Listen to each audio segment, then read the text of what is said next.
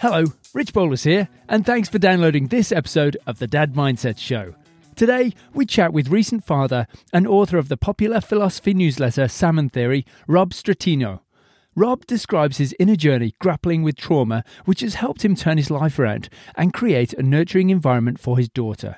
He's a deep thinker, a lover of finding things that feel counterintuitive, and in this episode offers some great perspectives to reframe many of the hardest parts of parenting. I hope you enjoy this chat with Rob.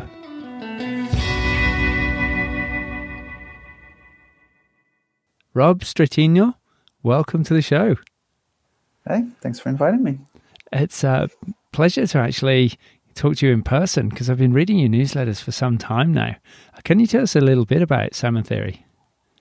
Yeah, I'm going to tell you, well, I'll tell you how it started. It started about 6 years ago because I'm a planner, right? I work at an advertising agency, but before that I was freelancing, and I remembered having a chat with this recruiter, and she very politely and very wisely kind of said, "Look, Rob, you look like a really nice guy, but I'm going to meet 30 planners today. Why are you different?" And I was like, huh. And surely, yes, the work I had done and the examples and the brands were one thing, but she was like, "What makes you like you?" And I went home and thought about it, and kind of within a couple of days, because she gave me this example of a planner that was also really into political communication. And she was like, "Well, this guy's thing, he's the guy who's into political communication. So what's your thing?" I was like, "Oh, fucking no, what is my thing?" So I went home, thought about it, and I kind of realized that a lifeline of mine until that point, and there's a bit of context I may need to give there in a second, was philosophy. And so I thought, there's a lot that philosophy has taught me about life, but also about planning. Maybe I should write about that. And so I kind of just sort of did a very crude, sort of what you might call an MVP. Originally, the newsletter was actually called A Philosopher and a Planner Walk into a Bar.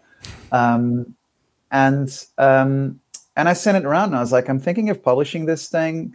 If I publish it, and it was originally on Tiny Letter. I don't know if they're still around. But I published around the Tiny Letter link, and I was like, would you subscribe to this? And within a few days, about like 250 people said, yep, here's my email. I was like, okay. So then I started playing around with it. And for a long time, and I say this because I don't really see it as exclusively a philosophy thing, but we're going to get into semantics for a while, which maybe it's fine because I'm a planner and I love that. But for a while, I was like, if someone asks, I'm the guy who writes about philosophy and planning. And although shortly thereafter I got hired full-time at VCCP, it actually really helped me, I suppose, like build a little bit of a reputation that precedes me as that guy who writes that newsletter. Not that like that was the driver for it, but it certainly helped. Like it feels quite nice when someone goes, "Are you Rob, the guy that writes that thing?" I go, "Yeah," and it's always a bit awkward, if I'm honest, because I get self-conscious about it, right? Because I don't know what people are going to say. People are like, "Oh yeah, that's good stuff. Well done, man." So yeah, it started because of that, just a need to stand out in a freelancer market, and also I suppose just a bit of an outlet, because I've always learned by doing, and writing is a type of doing because it helps you articulate your thoughts better, and it's a muscle. The more you do it, the stronger it gets, the more explosive power you get, so to speak, if you want to use a sports analogy. And so as a result, I think it helped me make a better planner. Now, the name, which then changed, it's a lovely example of how your subconscious works something out, and then your conscious self kind of goes, yep, that's the reason why. But really, it was a post-rationalization. So Salmon Theory came to me as a combination of two things that I liked, which is fish and intellectual things. But then as I started thinking about it, I was like, okay, so there's something here about, like, obviously these are all theories and many thoughts and stuff, and a lot of philosophy is theory, although not all of it. And salmon swims against the current. So it's lovely if I could find things that feel very counterintuitive and they swim against the current, but there's something we can learn from them. And that's kind of what planning is as well, to an extent. I would say planning is first and foremost a fight against collective inertia. But we can get into that later if you want. No. I mean, that's a really good point, because I suppose what has philosophy taught you about planning? I think it's going to sound weird, but I think on reflection, it taught me what not to do. I used to have this thing about, I love philosophy, I hate philosophers. And the point of that, not generally true, but if you look at philosophers like, Marcus Aurelius or Alain de Botton or Martin Nussbaum or whoever, like they're actually quite clear writers, and I like that. However, if you say philosophy, people always think of like mustachioed men from the 1800s, like Nietzsche, that write extremely long sentences, and you don't know what the fuck's going on. And I remember actually reading, what was it? I bought at some point one of Nietzsche's books, and apparently I think he split it up into two sections. One which was like purely prose, and the second section was just like aphorisms and like basically tweets, but before Twitter was a thing.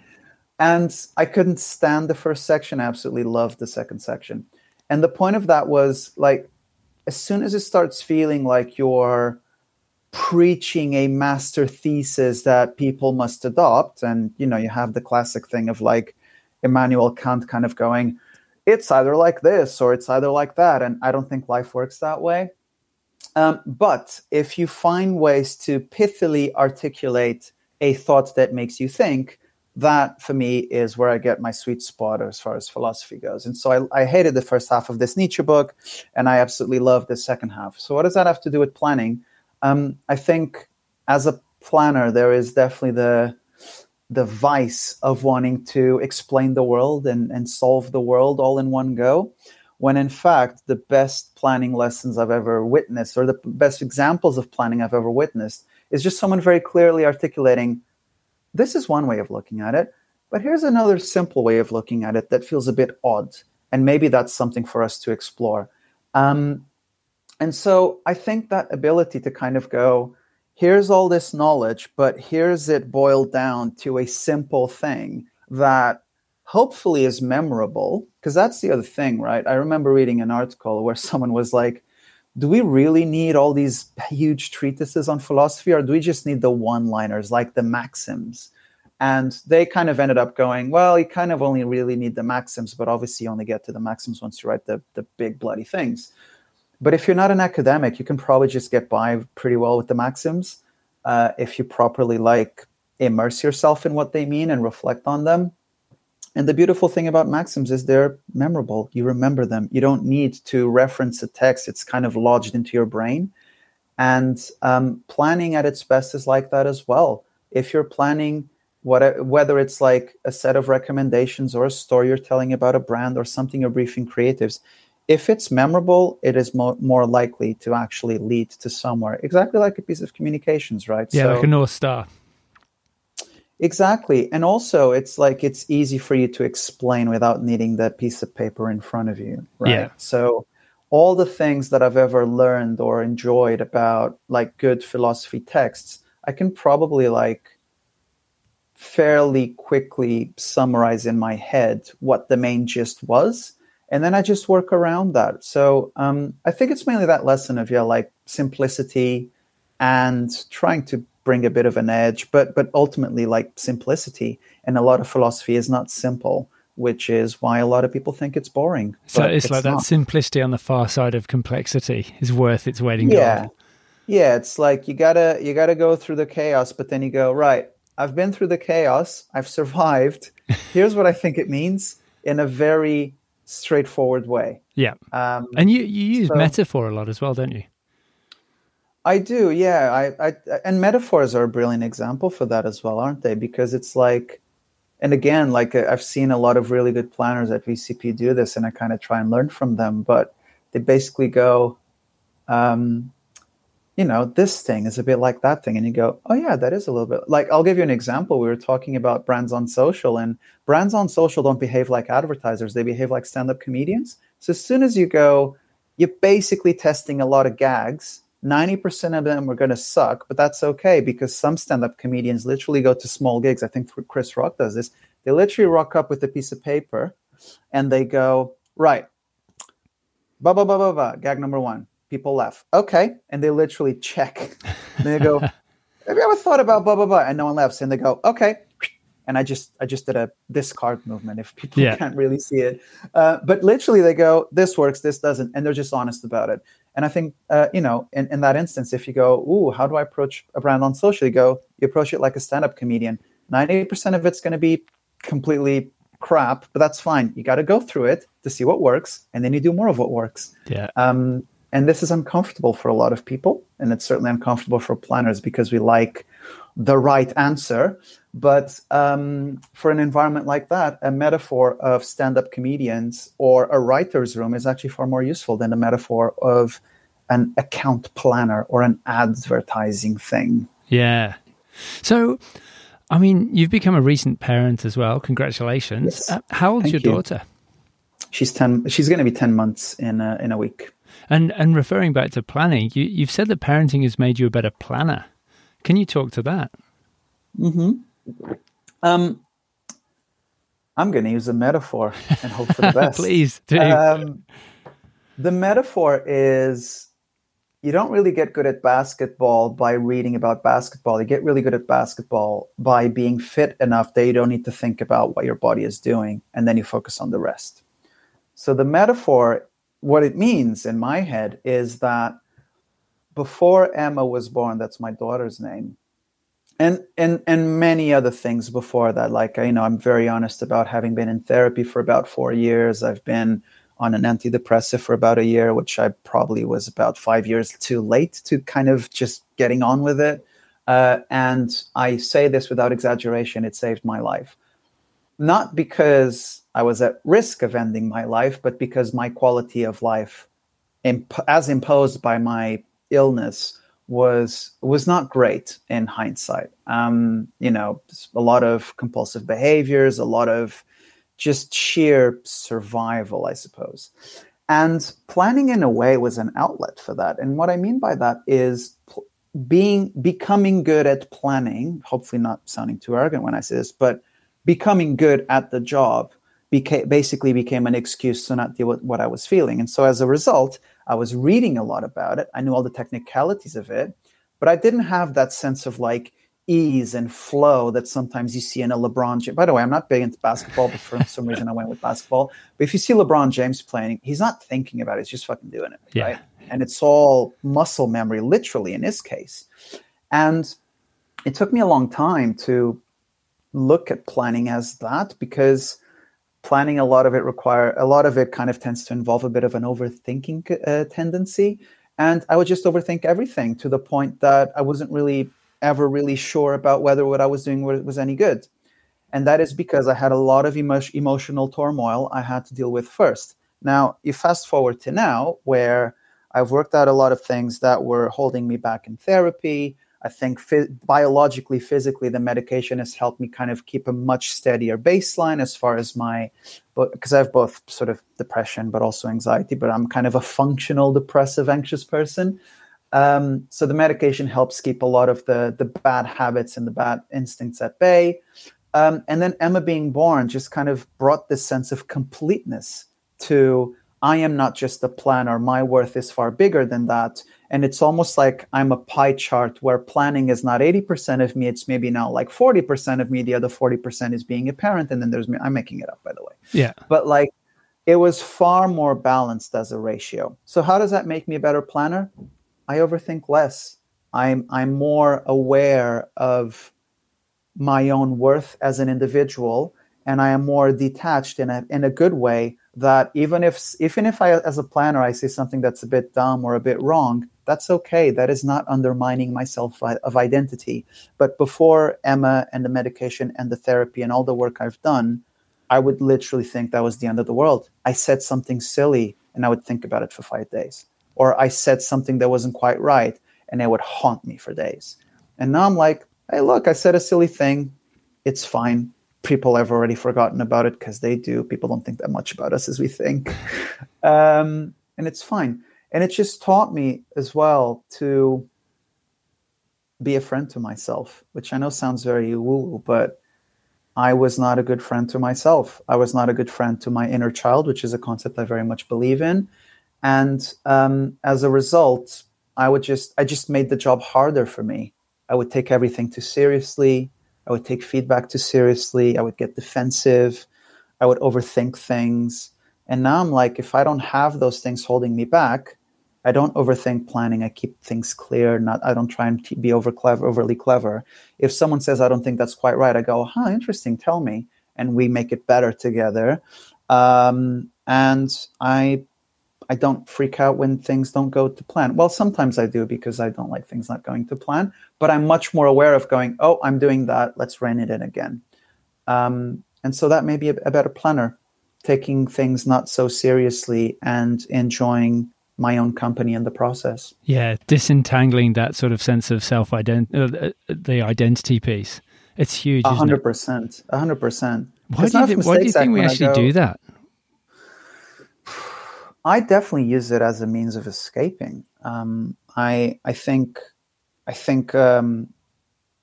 it was a means of. There's a few things actually. It was a means of denial because as long as I kept busy, I didn't have to think about all the things that I had to resolve within me. So in that sense, it's a bit of an escape.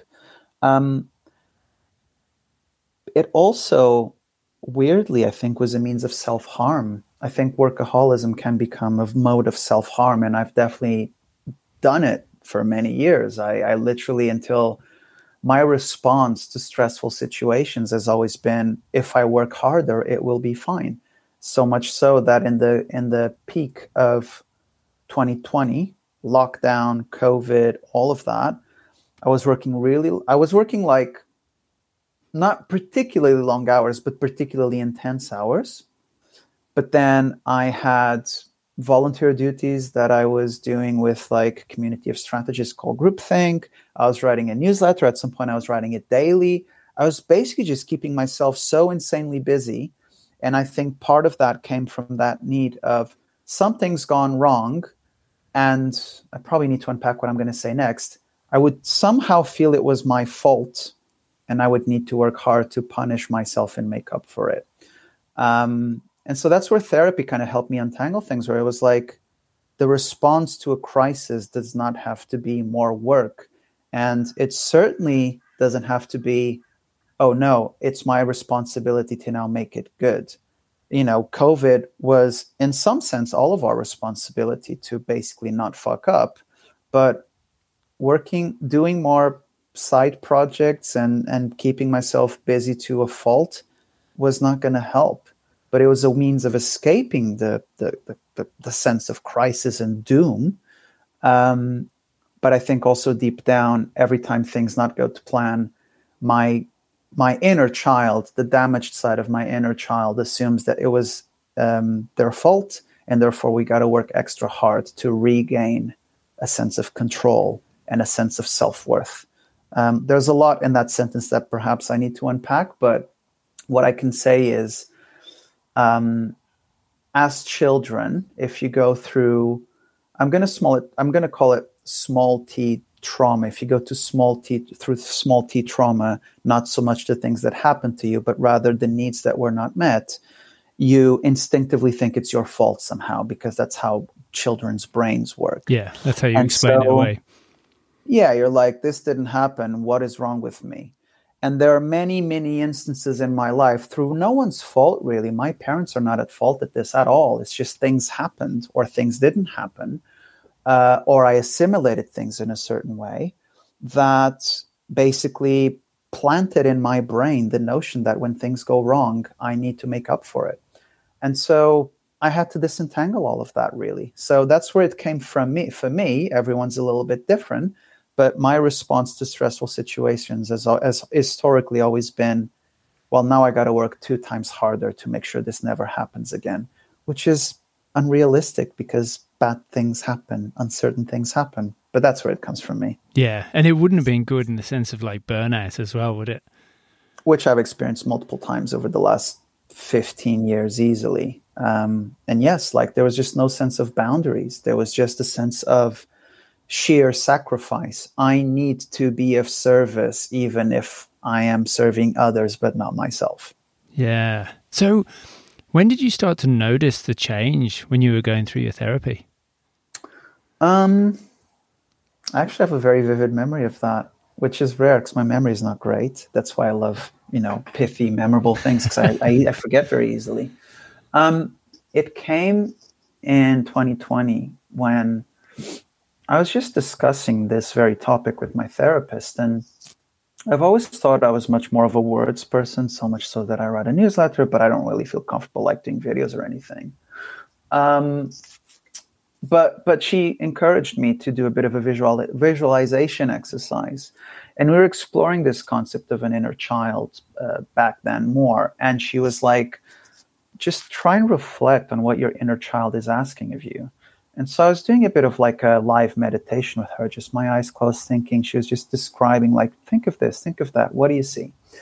And after a little while, I had this image of like me and my inner child as basically, let's say, my son, metaphorically. And I would be in my room doing my work, doing all these projects. My inner child would come in and they go, "Hey, older Rob, I got a problem. Can you help me?" And I go, "I'm sorry, I can't. I'm too busy for you right now." And I just had this vivid, we weren't even expecting Emma back then, but I just had this vivid image of like, this is what every toxic father does. So I have been a toxic father to my own inner child, and I just broke down in tears because I realized that I was basically neglecting a very young part of me who was desperate for attention, desperate for help, desperate for presence, desperate for just a word saying, "It's okay, it's not your fault." Have you ever watched Good Will Hunting? Yeah. Yeah. So that scene where he goes, "It's not your fault." He goes, "I know. It's not your fault. I know. It's not." He says it like 7 times and the dude just breaks down in tears. It was a version of that where I kind of went, I have not told this to my inner child, probably since I was a child. I have never been friendly to my inner needs, ever. I've always blamed myself for something. And so that image stuck with me since then, because every time I think, oh, I'm feeling a bit of emotional turmoil, I better get to work, I go, no, your inner child is crying. What you need to do is you need to go and hug them and say, I'm not going to leave here until you're fine. Yeah.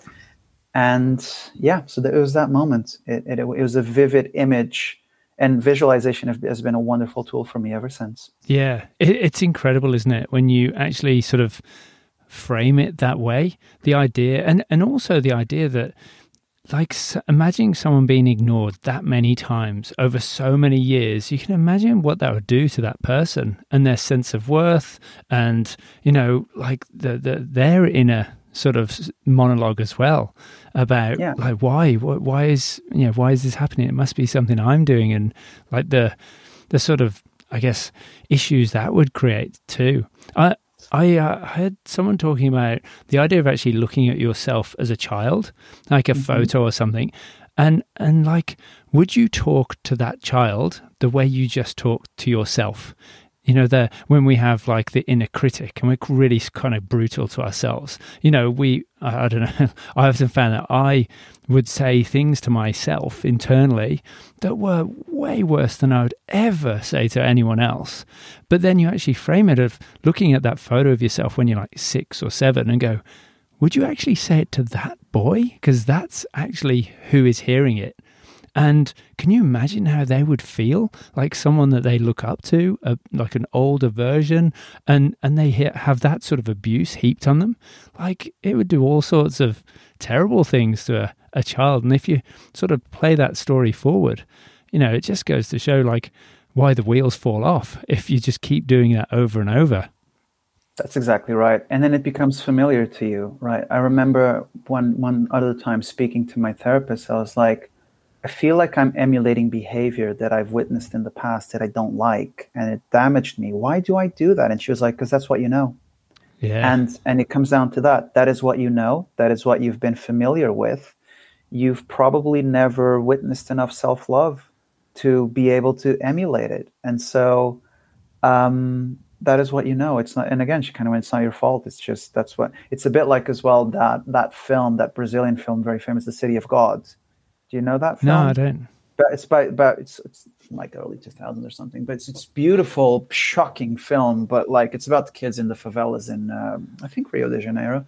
And essentially it's about a story of like, what are these kids' prospects? They either get into gangs or they die, or about 1% of them get into uni and get out. But the moral of the film is, well, obviously it's that it's really hard for these kids, but the real moral for me has always been, you cannot blame these kids for their life choices in the most part, because this is what they know. They've never grown up with the prospect that there may be another way. And as a result, you do what you can to survive.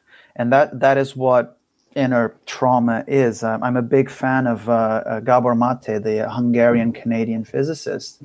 And he has this wonderful line which he says, trauma is not what happens to you, is what happens within you as a result of what happens to you. Yeah. And it's a survival mechanism, right? In my past, working harder was a way to escape an otherwise quite unbearable reality, which involved like bullying in school and all sorts of sort of lack of support I felt at some point in my life. But I knew that if I kept working hard enough and getting good grades and thriving in school, one day I'd get the fuck out and finally be able to live my life. But then, of course, that trauma, that inner damage carried with me. I carried it with me for a long time. And sometimes still do. It's part of me, right? That's the other thing. I'm not denying it, but I'm better at having a conversation with it. Yeah. But when you say that, Rob, it also sort of makes me think about how you actually demonstrate self-love to your daughter. Because that's exactly right. For right now is so important, because she's watching you every minute of the day, and like, that's a huge responsibility, because you can actually break that cycle, can't you? That's exactly it. So my big mission now is to basically break that small T trauma cycle. And I always say, it's funny, like I always say this to my partner, I think we're both on the same page on that, but like, we're going to fuck up, right? But I just hope that we fuck up in different ways that were not the ways we got fucked up. Don't repeat past mistakes. You're going to make mistakes. At least make new mistakes. Yeah. Be original. Yeah, exactly. But essentially, I'm sort of very much focused on ensuring that Emma might have a lot of bad things to say about me when she's a teenager, but the one thing I hope she never feels compelled to say is that I was not emotionally around. Yeah. And obviously the risk of that is that I might be too emotionally around, too emotionally available, too emotionally honest, but that's okay. That's a new problem. I'll deal with it. I would rather that than her feeling that she cannot talk to me about anything. And at least you'll be able to talk about it, because you'll be talking about it. Yeah, exactly. And it's very much something we as a couple have done. Again, we've grown a lot in that camp, because it just really helps as a couple to understand your own small T traumas, and in order to then understand why the other person sometimes responds the way they do. And so, again, that doesn't mean that we don't have fights or anything, but when we do, we go, pause. I know what's going on. We need some time to like let all of that play out, but I know where that's coming from. And so, the anger bit is not the problem. It's the lack of like resolution and the lack of like making amends. That's the problem. Yeah. So working towards the problem together. Yeah, it's like, it's absolutely fine and a lot of the times understandable to kind of have an emotional outburst. But then once you pause and you work out, where's that coming from? What sorts of things does this situation remind me of that kind of brought out that inner emotional raw energy? Once you understand that, you just live a much more fulfilling life. And hopefully that emulates and that shows to Emma that expressing emotions is fine, because you can always make up afterwards. Yeah. Exactly. And But I think showing that you're doing the work as well is so important because, like you say, we are definitely going to mess up so many times. There's the ideal version of parenting, and there's the real world where, as you put it, the rest of us live. But I think the way I frame it, when there's like an argument or someone's triggered, it's almost like that internal family systems model that works for me, where it's like there's a little like part of you that jumps up to protect the self, and it's like, right, the guard at the gate, like, get back or whatever, it's protecting. But then the other person's little like sentries or whatever jump up as well, and they're the ones that are actually going at it. They're triggered, and to actually just pause and sort of realize that actually it's not ourselves arguing, it's almost like versions of us that are trying to protect like the inner self, and gives you that pause and ability to step aside and realize that, okay, we've just got to de-escalate this. We've just got to de-escalate, help everyone step down from the parapet, and cool our jets. But it's actually knowing that both of the actual selves, so to speak, the true people, are not the actual ones being triggered. It's just the parts of them that are there to protect, have spun out as the person was. Usually when they're young, these parts spin out to sort of act as protectors. And if you want to get nerdy about it, it's like we time travel for a moment. Yeah, totally. You literally go back in time and you go, because like a few, it's funny, like a few times where I go, why are you being like this?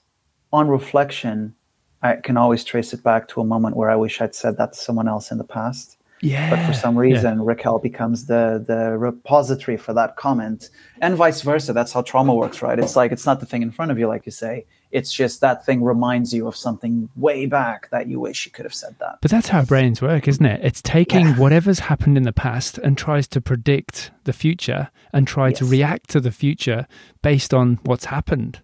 And if all we remember is those sort of situations, that's what's going to spring to mind in the moment. And I think the hardest thing about parenting is you overlay this with like a raging lethargy, like this fatigue through sleep deprivation. And that just means that this is going to be instinctive. You're going to default to your training, as it were, not keeping your sort of higher purpose at the forefront of your mind.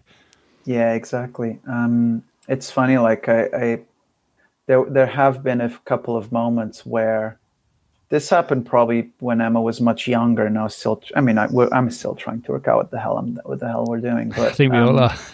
I think we all will be, right? But at my most exhausted, I remember feeling quite frustrated that, I don't know, Emma didn't want to go to sleep, and in my inner monologue, I was like, oh, come on, why are you doing this to me? And then very quickly I went, she's not doing anything to you. She's a baby. Like, this is what she knows. Her sleep patterns are literally completely upside down, because when babies are born, like they're used to sleeping in the day and being awake at night. So it's all messed up. Like, this is all she can do. Yeah. She's trying to survive as best she can. So she's not doing anything to you. It's your response to the situation. So you're doing something to you.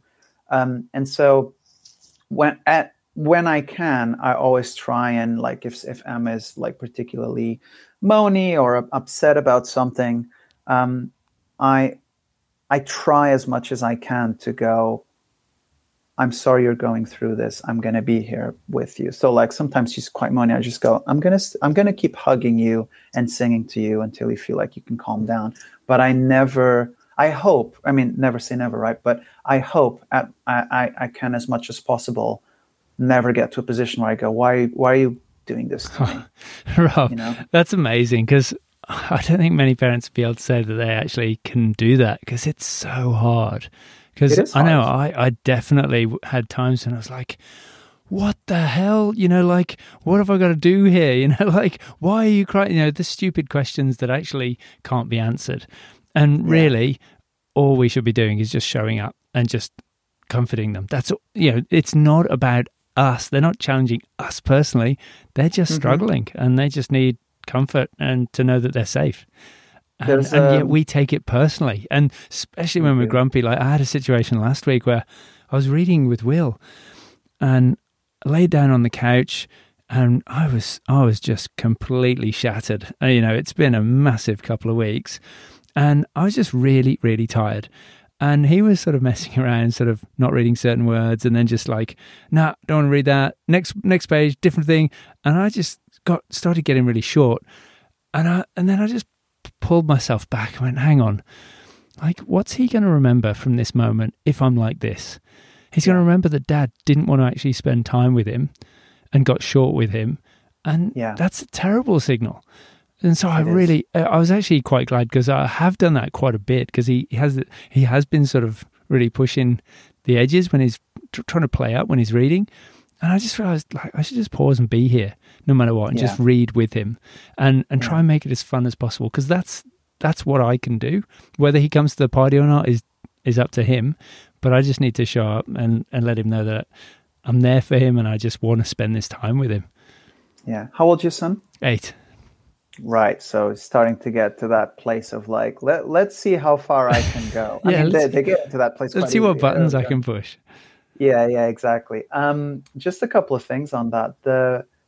So you talked about perfection. We actually read this amazing book called The Good Enough Parent. Yeah. And it's basically, it's that philosophy of like, there you go, like philosophy as a word, but it's kind of not a philosophy book. It's just a how to think about things work. But the general thesis just goes, you don't need to be perfect. You just need to be present, and everything follows from there. The worst thing is you're going to try and be perfect, so much so that you create, firstly, you can't do it because it's impossible to be perfect. Yeah. But you also create this unrealistic expectation of how good your kids should be before they can earn your respect. And that's quite damaging, right? Yeah. I remember at some point, I don't remember where I read this, but I remember concluding that I hope that Emma never feels like she needs to earn my respect. I hope I always remember I need to earn her respect. Yeah. And that's a very different thing. The second thing is I actually read a book about Maria Montessori, who's famously created the Montessori educational method. And one of the things that struck me was that she basically talks a lot about how we assume that children are half-formed humans. But actually, she goes, no, they're fully formed people that are young. There's a big difference, because that suddenly makes you think that, one, it's not what they do has merit on its own. They are not incomplete versions of what you want them to be. That's just the journey, right? They're young, and that's part of it. But so I think there's a degree of respect for what children's needs are that puts in your mind. And then the second thing is she goes, the parent is not the star here. The parent is the facilitator. The parent is not the person that needs to entertain the child. It's just the person that needs to remove the barriers so entertainment can happen. And so if you apply that to education and how she thought, she basically goes, you need to give your child a sense of agency so that they can, to quote her, unleash their own powers. But your job is just to make sure that any barriers to do that, you get them out of the way. Obviously, any unsafe practices, you're there to make sure that those don't get in the way. But by and large, you're the passenger here, man. You're not the driver. Yeah. You just gotta facilitate as you go and hope any kind of make sure that they don't fall on the wrong path. But whatever the right path is, they will work it out, not you. Yeah. But that's brilliant, because it takes a lot of the heat off you as well. Yes. Which, I think most parents would attest that would be amazing to actually reframe that way. Yeah, and it's hard because, like, obviously you don't want to use that as an excuse to then be a passive parent. But I think, what you don't want is to be so controlling to what your kids should be that you want them to become mini versions of you. Yeah, and then on the other side, you don't want to be the parent that's so sort of passive that they think you don't care. That's exactly right. That's exactly right. I like that. Yeah.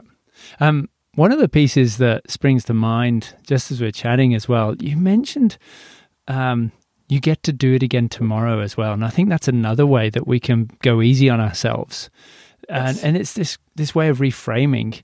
And also, like, reframing, we don't have to do something, we get to do something, which also gives us a much better way of looking at how we parent. But the idea that if we do mess up, and we will, many, many times, we get to do it again tomorrow. And that's a positive. Yeah. It's like the film about time. I love that, like his monologue at the end where he talks about, you know, you live your full day and then you live it again. But next time you just pay attention and you just breathe in and soak in all the moments. And, you know, you say hi to the person and you do this and you appreciate and you try and make people, you know, have a better time. And I kind of think that's kind of what I aspire to with parenting as well. I think, you know, you're there to be present and just try to create the environment to help these, you know, human beings, you know, flourish. Yeah, that's exactly right. It's been a really helpful reframe for me as well, especially when it comes to, like, you know, in the context of parenting, the classic trope, and I've seen many men, it's like, oh, you know, I can do stuff, but I don't want to change diapers. It's going to sound weird. I love changing diapers, right? And I'll tell you why. Firstly, with some exceptions, but Emma tends to be in a really good mood when I go and change her diaper. She just looks at me and this like, really like, okay, we're going to do this now. And she starts blabbing on and it's just amazing. So I've always seen diaper changing as actually an amazing bonding experience. The other thing is you are literally putting them in comfort again. Yeah. That is what diaper changing is. It's not, oh no, I have to go and clean up. It's not about you. Yeah. It's not about you. It's about, I get to be the person that put you comfortable again. Yeah. And if you look at it that way, it's like diaper changing is great because can you imagine walking around with soiled pants? Like, I would be furious. Yeah. I would be like, don't talk to me. Yeah. Don't look at me. I hate you. But if someone goes, should I change that for you? I'd be like, please, thank you. And how about if I say some soothing things that you write to you while I'm doing it? Like, yeah, I'll sing to you. I'll move your little leg and do a silly song. We'll do faces. I'll kind of put a little toy in front of you. Be like, that's amazing. Yeah. Sign me up. And what connection are you going to build with the person that keeps doing that more than everyone else? I mean, it's actually a golden opportunity, isn't it? When you look at it like that, to be the person that they know makes them feel the most comfortable in the world, the one that actually understands their pain. Yeah, and like there's another thing as well, which like there's that trope of like the parent who's the fun parent. And I know a lot of men aspire to be the fun parent. And there's nothing wrong with that, but that's just one side of it. You don't want to be the fun parent in a way that suddenly your partner is seen as the not fun parent. That's not a very fair thing to do. But equally, I think this notion of I want to be the fun parent can also create some unrealistic expectations when your child is older, because then they think that every time they want to get your attention, they need to be fun. And that is not a good place to be, because it suddenly puts you in a position where, as a child, you need to pay attention to your parents' needs before your own. You need to please them by being fun in order to get their attention. And I see a lot of that in me. And again, this is no one's fault really, but my dad has always been the fun parent. But what has done over the years is that I've imprinted in my brain that to get someone's attention, I need to be fun. That's why I'm always cracking jokes in meetings and trying to make people laugh, because that's how I think deep down I will earn their trust and attention. And that's a good thing, but it comes from a place that can be led astray. And so this multi-dimensionality of what I'm going to speak exclusively about the dad side. Obviously, the mother side has other complexities to it. But as a dad, I don't want to be the fun parent. I want to be the fun parent, but the disciplining parent, but the parent that solves problems. And I certainly don't want to be the dad that helps. This is another thing that we talk about. Language is important. I don't help. I handle things. Yeah. It's a very, very big difference. I am not helping mommy because I'm not a secondary character in your upbringing. I am handling things much like mommy handles things. Yeah. There's a big, big, big That's right. And I think that totally doesn't get paid enough attention to. Yeah. Like, I do like your point about being the Swiss Army knife as well. You know, like in the sense of, you know, being adaptable and being able to actually, and you're right in talking about sometimes we have to change so many different, from being so many different types of person within like a minute, because we're adapting to the situation. I've seen parents that we are friends with do that spectacularly. And even before Emma was born, like I would literally see, like they have a daughter who's now, I think, almost 3 years old, I think. And she's a lovely child, super friendly, just adorable. But, she's a child. Sometimes she wants to see how far she wants to do things. She doesn't understand why she can't go up and down the stairs by herself because she may fall, hurt herself, etc. So I've seen a few times this couple, notably the mother, who I think does it very, very well. She will literally put on this stern face going, no, and this is why, and she'll explain why she's saying you can't go up the stairs by yourself, etc. And the child would be like so upset.